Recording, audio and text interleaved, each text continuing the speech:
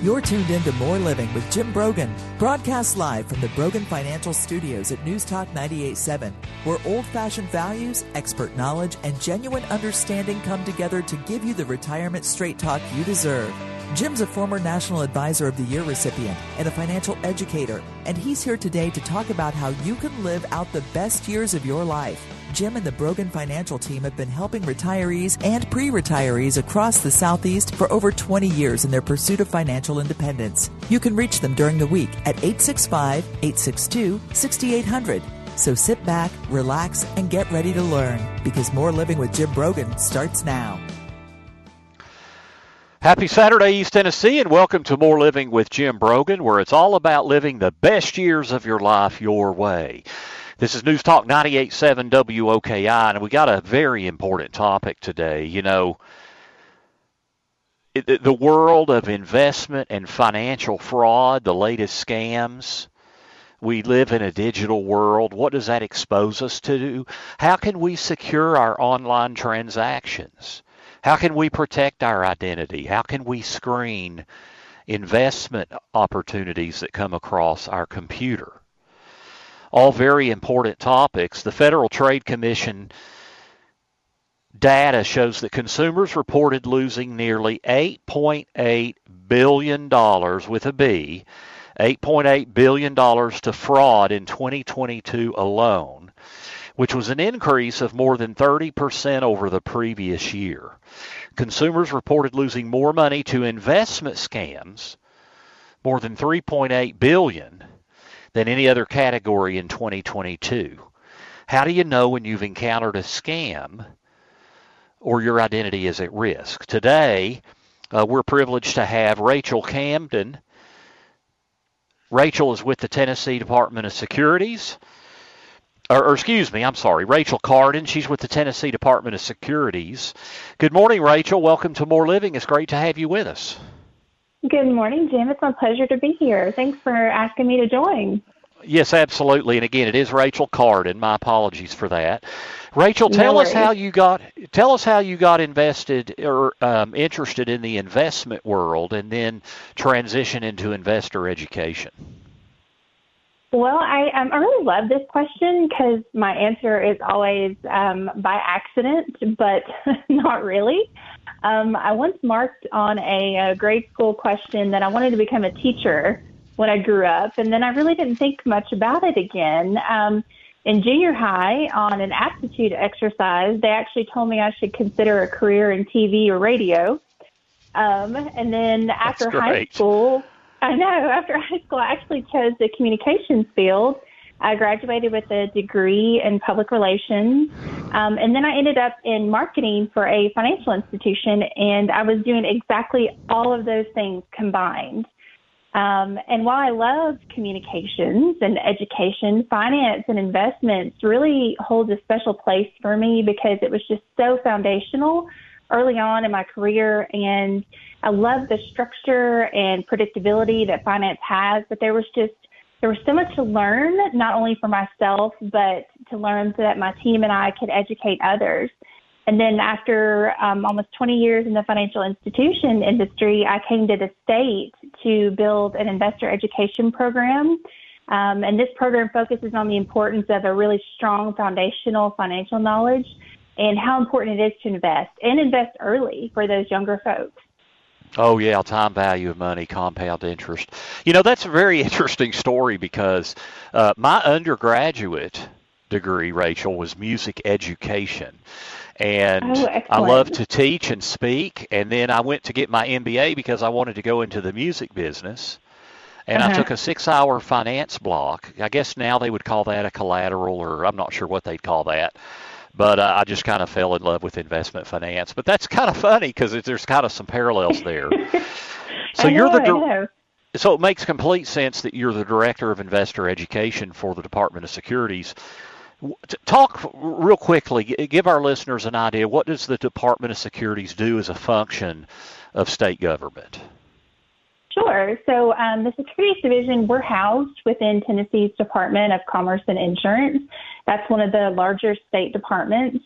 There are several different sections in our team that focus on securities registration.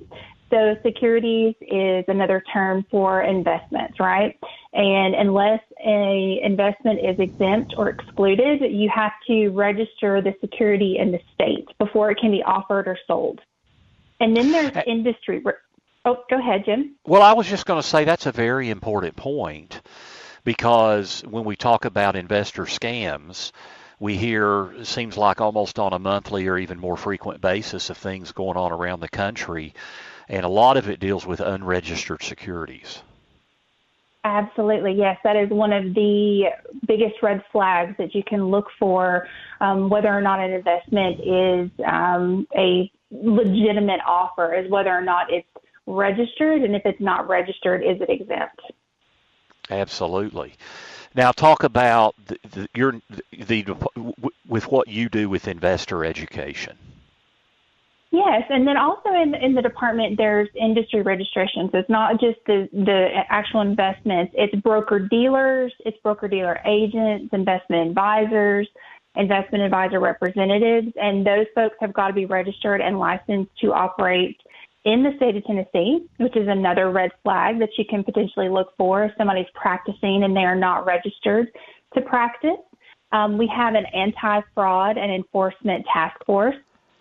Those folks are focused on preventing fraudulent and abusive practices and any other violations of the Tennessee Securities Act and rules. And then finally, the section that I'm here with you all speaking about today is the investor education portion. And that is where we really focus on educating and promoting financial literacy to all Tennesseans.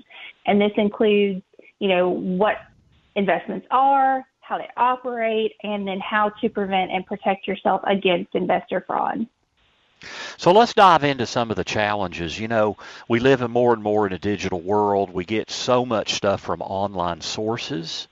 How can we ensure online investment advice or really anything that we get online is sound and not some sort of a scam? Yeah, absolutely. So we live in that digital age, right? Everything is at our fingertips. It's more accessible than ever before, which is a really wonderful thing. But, that also comes with inherent risk. You've got so many financial apps and websites to choose from. Makes it very easy to sign up. You can begin investing immediately. I always share, though, with investors that no matter the site or the app, you want to always use caution and do your research. Are they licensed to practice in your state? If so, do they have any open customer complaints? Have they recently been in the news cycle for any negative issues or other reasons? And, for our division, we offer a free tool called Broker Check. And you can go online at Tennessee Securities Division, that's tn.gov/securities, and you can look up these broker-dealers, investment advisors, et cetera, and you can see if they have any open complaints against them and how long they've been in business and if they're actually registered. Yeah, I was going to say, I guess Broker Check is really a great place to go. And then, for any kind of potential online investor fraud, I guess the Better Business Bureau is a pretty good resource of information as well. Absolutely. Yes. Now, with everything online these days, most of us access a lot of our online investment accounts, our banking information. A lot of what we receive about our financial situation is electronic communication. And we do a lot of electronic transactions these days. So, and really, I was just thinking when I was prepping for this show, Rachel, the E-Trade baby, I don't know how long ago that was when they had the E-Trade baby saying it's as easy, even a baby can do it. I guess, that was a long time ago. It seems like that's been years. So what about online? What's the security of these transactions in electronic communication? Well, to that I say it's as secure as the platform that they're using to secure it, and that's I think kind a of great enough word. Yeah. it's an innocuous answer, but, it really is the truth. And so, when you're doing your research about whether or not the app is legitimate, check their terms and conditions. What is their privacy policy? Are they going to share your information? What is their third-party protection policy? And that means if you're hooking your bank account to this app, so you can fund your investments, or maybe you're connecting it to your PayPal or your Venmo. How strong is the security and protection in the event of a breach? Can they access your bank account information? And so I know no one really likes to read those terms and conditions, but it's an important point to caution against. And then also, what are you using to secure the app? Is your password 123 CAT? Well, that's not a good password. You need to make sure that it's something, complicated for others to guess and then easy enough for you to remember. Absolutely. And then, of course, you mentioned, there is a lot of regulation. So for firms, whether it's a broker-dealer, which is the FINRA world, or the investment advisory world, of course, Brogan Financial is a registered investment advisor, which gets this Tennessee Securities and then also the SEC. But there are a lot of regulations in terms of the security protocol that firms have to use to protect information, training that has to be undergone in terms of what those firms do to protect clients. So there is, again, that's people that, firms that are registered to do those things. Yes, and that's important too, because if they are a registered, legitimate firm that has your best interest in mind, that they are going to be adhering to the rules and regulations that the state has, and they're going to be adhering to the rules and regulations that the SEC has. Some of these firms are only state registered. Some of them are registered with the SEC due to the amount of dollars that they have under management. But if they are a legitimate firm, they're following those regulations, they're following those updates, and they're adhering to those policies. And that's really someone that you want to do business with. We're visiting with Rachel Carden. She is the Director of Investor Education for the Tennessee Department of Securities, and we're talking about fraud. We're going to get more into fraud, scams, identity theft. When we come back, I want to talk about scams and imposters, both imposters of government and imposters of businesses. So stay with us as we talk about investor fraud right here on More Living with Jim Brogan, only on News Talk 98.7 WOKI.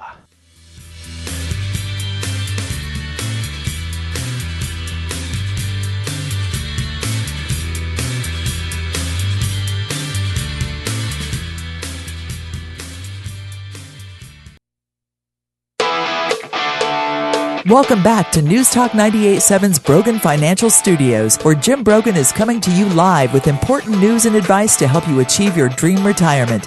Get ready to learn and live. Here's your host, Jim Brogan. Welcome back to More Living here on News Talk 98.7 WOKI. I'm Jim Brogan, and we're talking about investor fraud, investment scams. We're going to get into identity theft a little bit later in the show. We live more and more in a digital world. How can you protect yourself? How can you be aware of scams? Seems like every week we're reading about different things around the country of how people have been scammed. We're visiting this morning with Rachel Carden. She's Director of Investor Education for the Tennessee Department of Securities. And Rachel, let's talk about imposter scams. I guess first let's kind of dive into scams where the entity or the person is impersonating a government agency. What are some of the top 2 or 3 government agencies that typically people are imposters and try to scam people? Well, there's a lot of different of these imposter scams out on the market, but you see most of the time it's the IRS impersonations. They're pretending to be that tax entity and try to get your login information, try to get you to click that link that's been spoofed. And it's social engineering at the end of the day, whether they're impersonating the IRS, whether they're impersonating your financial institution, they're really just trying to gather your information so they can use that and steal more of your information and eventually access to your account. And I know Social Security is also an agency that typically gets a lot of imposters.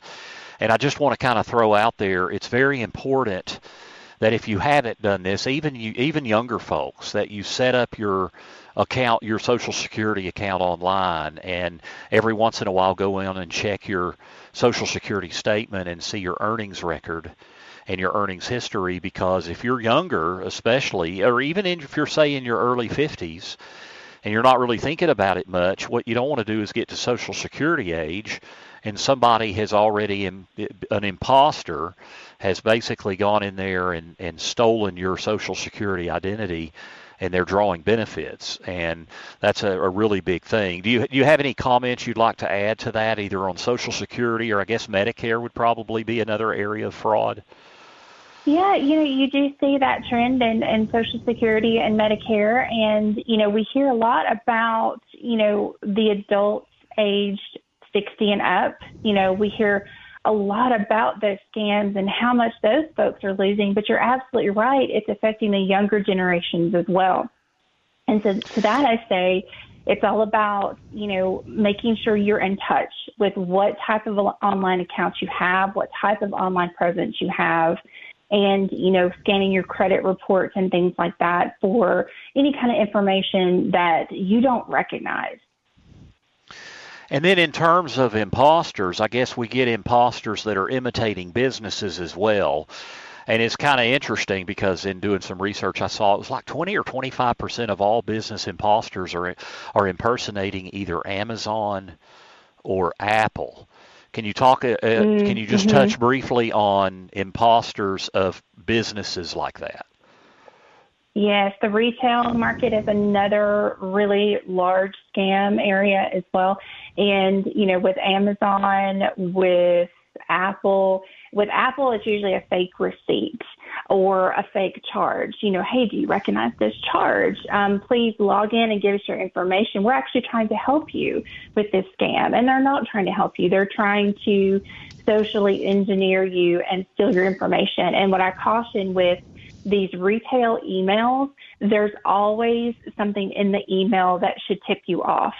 So either the web address is not recognizable. It doesn't look like, Amazon.com or Apple.com. There can be typos, grammatical errors. If you are looking at an email, if you hover over it, that email link may pop up and then it says it's directing you to a different website.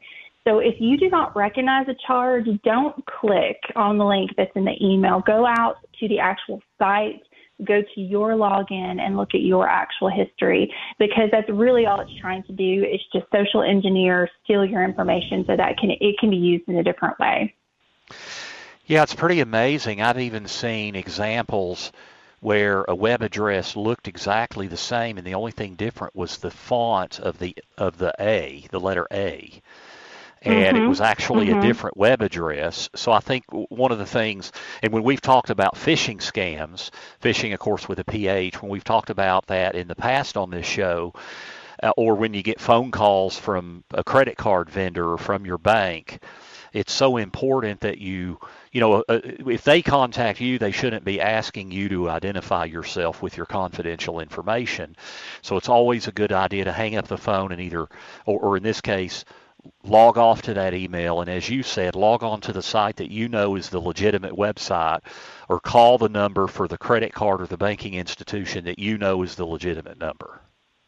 Yes, absolutely. That's so important. And coming from the financial institution industry, these are all of the things that we would recommend to protect yourself, whether it is, calling directly into that source or logging directly into that source. And a lot of these emails can look very official. They've stolen the branding, they've impersonated the font, the style, and they can look so convincing.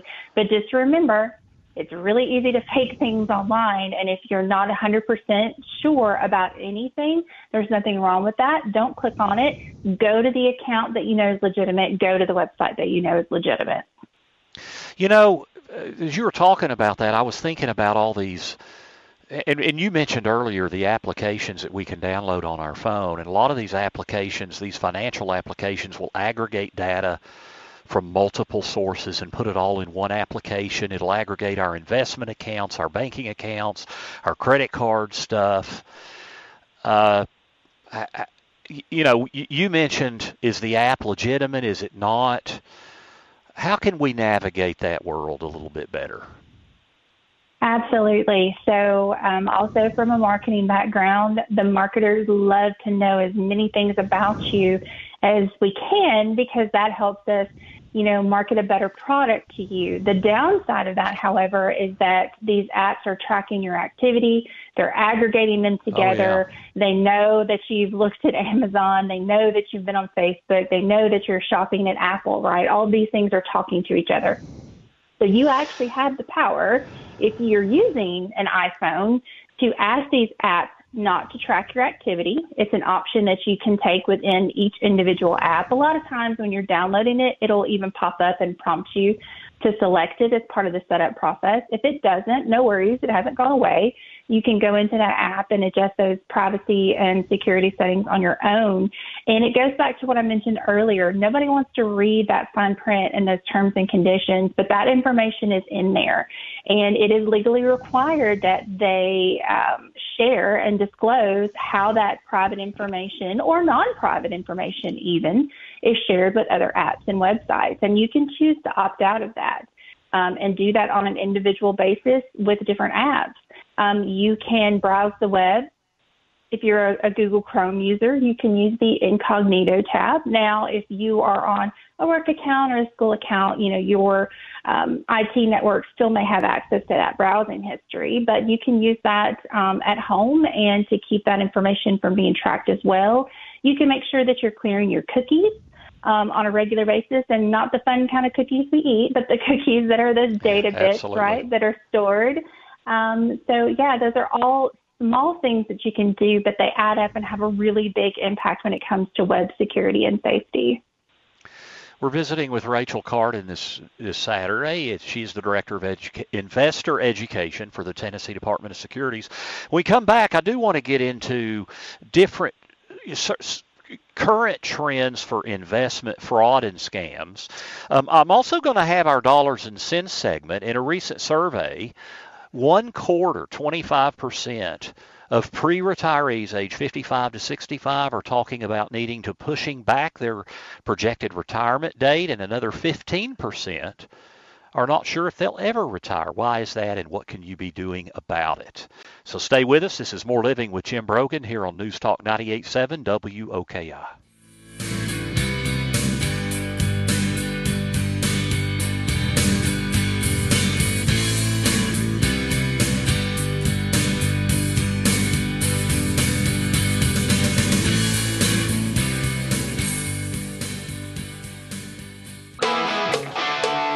Welcome back to News Talk 98.7's Brogan Financial Studios, where Jim Brogan is coming to you live with important news and advice to help you achieve your dream retirement. Get ready to learn and live. Here's your host, Jim Brogan. This is More Living with Jim Brogan, where it's all about living the best years of your life your way, as you listen to News Talk 98.7 WOKI. We're with you every Saturday from 9 to 10 a.m. and again from 3 to 4 p.m. And you can catch all of our shows podcast on our website. You can go to broganfinancial.com and click on radio. Today's show will be up by Tuesday afternoon. You can also go to your favorite store. You can go to the iPod store or whatever you want to download our podcasts. We've been visiting with Rachel Carden. She is Director of Investor Education for the Tennessee Department of Securities, and we're talking about consumer fraud, identity theft. We're going to get back to Rachel in just a moment. Before we do, however, it is time for Dollars and Cents. Want to be sure you are getting the most out of your retirement? For all the years of your retirement? That's the primary goal of More Living with Jim Brogan and our Dollars and Cents segment, where we provide you with an important financial tip that will help positively impact the quality of your life in retirement. And now, here's Jim with this week's Dollars and Cents tip.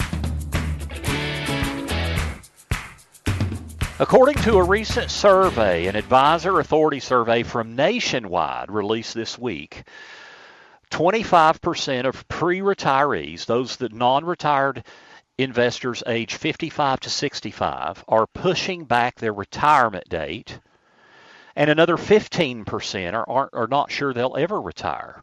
Now, there are four major reasons why are people pushing back their retirement date. Number one, concerns of inflation. Number two, fears of economic recession. Number three is market volatility. And number four, income taxes.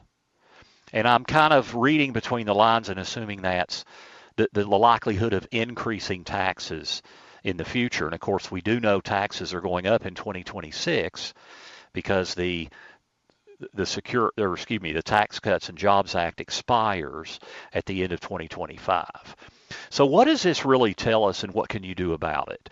The first thing that jumps to my mind is inflation for years is often the number one killer of retirement income. And I call it it's like cholesterol. It kind of sneaks up on you. You know, inflation is not like a stock market that goes down 30% at one time or 40% at one time. It just slowly erodes at your income, and you wake up one day 10, 12 years into retirement, and it's like, where's my income? I don't feel like I can pay for things. So it's a silent killer of retirement income. And in the long haul, is definitely one of the biggest retirement income risks, but it always has been, even with a 2 or 2.5% inflation rate. And of course, inflation has been much higher than that of late. But even with a 2 and a 2.5% inflation rate, income in retirement has got to increase over time. So I think it's really come under our focus of late because of what's happened in the last year and a half with increasing inflation rates. But we know things ebb and flow. You know, inflation in the May report that came out this month is 4% now for the last 12 months. You know, it got way up. I believe it was up over 8%, but at any rate, it's down to 4%. I do think the Fed's going to have a tough time getting it down to that 2% target, at least in the near term. Now, we'll just have to kind of see what happens. But inflation, you know, over a period of 20 or 30 years is probably not going to average 5%, but it's probably not going to average 1.5% either. So you always need a plan to increase retirement income. Now, then when we look at some of the other things, like the fear of an economic recession or stock market volatility, I mean, one thing that I feel like we can be sure of with the markets is that they're uncertain, they're unpredictable, they're volatile. We don't know what's going to happen. Markets typically have booms. Markets also have busts. We have economic growth. We have economic recessions. I believe very fundamentally that we don't know when one cycle is going to end and another one is going to begin. So really, when it comes to all of these concerns of why people are pushing back their retirement date and their concerns financially, it comes down to having a good financial plan and strategies to address these risks. How does your investment allocation need to change as you get closer to retirement? How do you fund retirement income in the short term for some security, but in the long term to fight inflation? What is your Social Security strategy? How can you reduce income taxes in retirement, especially in that sweet spot between retirement age and age 73 or 75, when you have to start taking distributions from your retirement accounts? So having a good financial plan that is fluid, that is kept up to date and is dynamic, but where you don't react too strongly to short-term trends, and you have a plan to account for both the short-term and the long-term. That's our Dollars and Cents segment for this week. You can find this week's Dollars and Cents segment and others by visiting BroganFinancial.com. Do check us out online, BroganFinancial.com. We have a wealth of resources. You can click on resources for some of our guides. We've also got our podcasts, both the show and our Dollars and Cents segments. Also our Retirement Minutes, which run every week on this station. You can also check our blog, and you can subscribe for our weekly e-newsletter, which basically provides you links to various information that we provide so you can make informed and prudent decisions to impact the quality of your life. Today we're visiting with Rachel Carden. She's the Director of Investor Education for the Tennessee Department of Securities. And let's dive in a little bit, Rachel, to what you're seeing in terms of investment scams. What are you seeing with current trends in investment fraud and scams around I'd say around the country, but especially in the state of Tennessee? Yes. So I recently attended a senior investor protection conference, and the big three for adults age 60 and up, they're romance scams, delivery imposters, and those investment scams. Now, the investment scams are really broad and diverse. You know, it could be a fake cryptocurrency offer. It could be an unregistered product. It could be an investment that's, guaranteeing really high returns that's not legitimate. They can take many, many shapes and forms. The romance scams, on the other hand, they are approaching someone all using the language of love and, convincing them that they're in a legitimate relationship. And after that rapport has been established, then all of a sudden there's this hardship that the other person has come across and they need money, or perhaps it's a relationship that's formed under the guise of it being a romantic relationship, but then they're approaching this person about a guaranteed investment opportunity. There's a high return. It could even be convincing someone to empty their 401k and to buy precious metals, which is one that we see a lot in the state of Tennessee. But the joining factor of all of these is that the scammer is preying on the victim by making them believe that they are in a romantic relationship. You touched on a couple things, Rachel. I also want to mention there's sensational marketing tactics.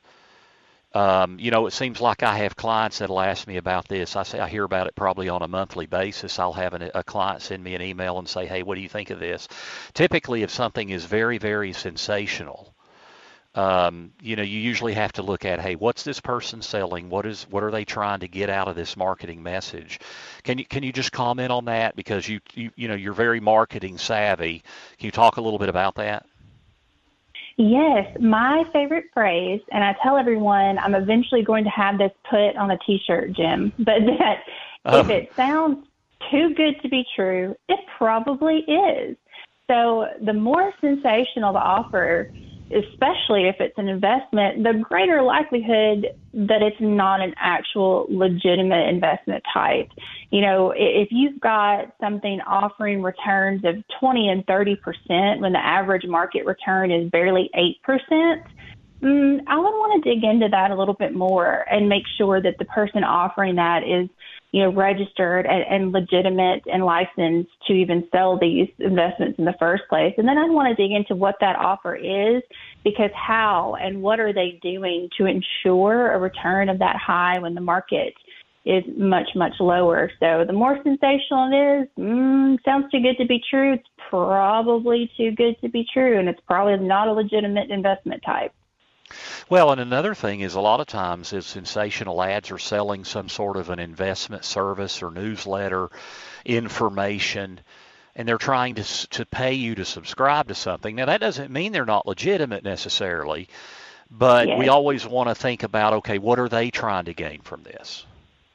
Yes, exactly. And in the case of that, they're trying to hook you into joining their delivery list, because the more people they can get to sign up, the greater the audience they have to offer these things to. And you're right, it may not be necessarily a scam, but you do have to think of it from, okay, what are they getting out of this? What are they wanting from me? What am I providing to them? And really look at it from that angle. So that's a really great point.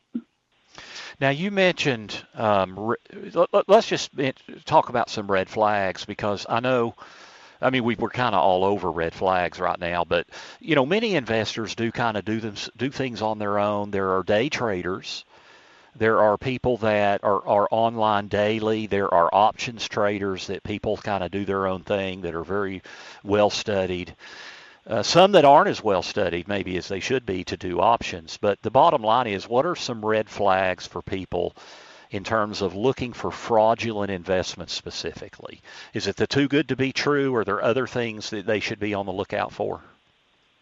Absolutely. And there's kind of two categories here. There's common traits that these fraudsters portray, and then there's the actual red flags of the offer and the fraud itself, which I'll get into that. And you're right. It's at the end of the day, if it sounds too good to be true, it probably is. But guarantees, okay, guarantees are, they're saying, I absolutely can guarantee you this amount of return. We all know, we just heard it in your dollars and cents segment. The market is volatile. The market is changing. There's no such thing as a guaranteed return when it comes to investments and trading. So if there is a promise of a guarantee, and if there is a really high number thrown out, that's a likely indication of a scam. And then you also have the celebrity endorsements and the testimonials, and they're guaranteeing that this product is a great one to invest in. And those, we know, can be easily faked. There's unregistered products. There's unregistered advisors. There's free money. We heard from our parents and our grandparents, there's no such thing as a free ride, and there's no such thing as a free lunch. So if there is a free money promise attached to this offer, it's likely fake. If the person who is approaching you is very pushy, or they're offering little to no explanation, and it's a really aggressive sales pitch, or they make you feel belittled for asking more information about it, that's not somebody that you want to do business with, and it's probably not a legitimate form of business. And all of these just go into that category. If it's too good to be true, it probably is. Well, I love what you said there about how the person handles themselves. Are they trying to help you meet your goals, or are they trying to push a product or a service? Can you talk about, I think one thing that's become more and more prevalent that more and more of the public investors are aware of now is the word fiduciary. And it's becoming very, very important. Now, just because somebody says they're a fiduciary doesn't mean they're necessarily protecting your best interests. But can you talk a little bit your perspective of that word and the regulation around that word? Yeah, so the regulation around that word is basically saying you are going to put your client's best interests at heart, whether it's, managing that portfolio or trying to make them as much return as possible with that investment. A fiduciary professional is somebody who is going to have your best interest. They are working for you, the client. They are not working for themselves and how much return that they can make or how much of a large percentage of money that they can make off of you. They have a legal obligation, but that legal obligation is kind of, it's a very broad definition, and I don't want to get too into the weeds and details, but, the key definition of fiduciary is you want to find that person that has that legal obligation that's going to put you and your interests first, not just focused on making themselves money. And it kind of goes back to what we talked about before is, you want to interview folks that you're going to be dealing with. If you have somebody that you want to manage your investment portfolio, come with a list of questions and say, hey, how do you operate? What does your day-to-day look like?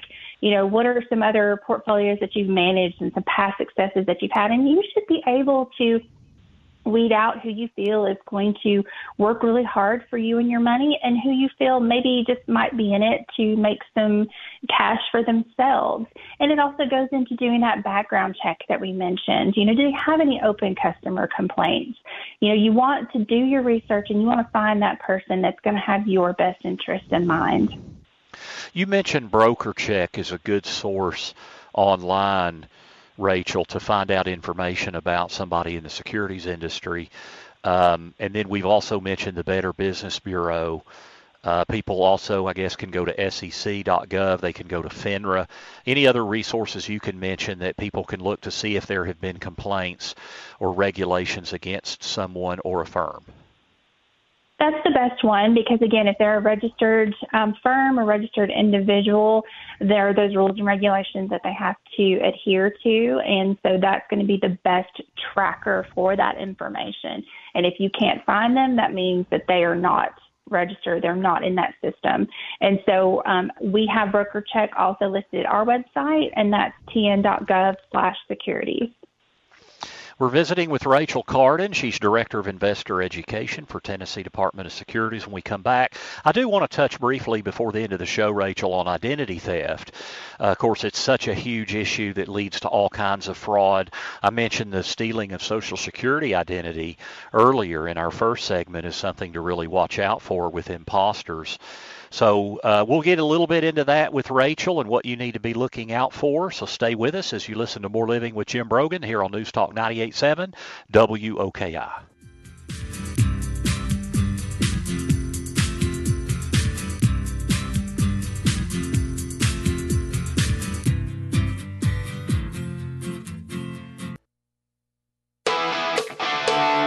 Welcome back to News Talk 98.7's Brogan Financial Studios, where Jim Brogan is coming to you live with important news and advice to help you achieve your dream retirement. Get ready to learn and live. Here's your host, Jim Brogan. Thank you for tuning in to More Living here on News Talk 98.7 WOKI. We're visiting with Rachel Carden. She is Director of Investor Education for the Tennessee Department of Securities. We thank her so much for taking time out of her busy schedule. According to the FBI, Rachel, more than 50,000 cases of identity theft are reported each year in the United States, and over 50,000 personal data breaches occur every year. What are some tips to protect ourselves against identity theft? Oh, identity theft. I actually just received a letter in the mail last week about my debit card potentially being compromised in a data breach. So it's happening every day, unfortunately, to a whole bunch of us. And it really comes down to your online presence and making sure that you're monitoring what information you have out there online and you're monitoring your credit reports. You know, these fraudsters, either it's social engineering, dumpster diving, fake or phishing emails, they're using that information to steal your money and your investments. And I highly recommend the Federal Trade Commission's website for additional resources on identity theft. That's consumer.ftc.gov. They have lots and lots of fantastic articles about protecting against it. And there's different types of it. But really, if it was a data breach, you want to immediately change your passwords on your online accounts. Perhaps you want to consider freezing your credit report. You want to order new debit or credit cards with different numbers. If it was identity theft, which is way more in depth, they're posing as you to open lending in your name. You want to work with those credit bureaus to dispute any new lending charges or banking accounts that have been opened in your name. You can check those credit reports regularly and freely. There are a bunch of different websites and apps out there that claim that they can monitor it for you and they're going to charge you a fee. Just know that you don't have to do that. You don't have to pay that fee in that service. You can do that yourself at annualcreditreport.com. Now, there's the 3 nationwide credit bureaus, Equifax, Experian, TransUnion. But it's a centralized website and a number and mailing address, and that can all be found at annualcreditreport.com. And if you, I'll just kind of piggyback on that, if you notify one of the credit bureaus of a fraud alert, they do notify the other 2. So there's a lot of resources online to be able to. I just have about just 30 or 40 seconds, Rachel. How common is it for a child's identity to be stolen, especially if they have no credit accounts or very little online access? You know, it is common, but it all depends on how much information they can get a hold of. If they can have name and address, sometimes that's enough for folks to get a start. It's not as common as us adults who have that greater online presence and more online accounts to take from, but it is possible. So you want to keep that in mind as well. Rachel, thanks so much for taking time out of your busy schedule. It's meant a lot, and I know you've brought a lot of great information to our listeners to help secure themselves and be aware of fraud and scams and identity theft. So thank you so much. It was my pleasure. Thank you for having me. That's Rachel Carden. She's Director of Investor Education for the Tennessee Department of Securities.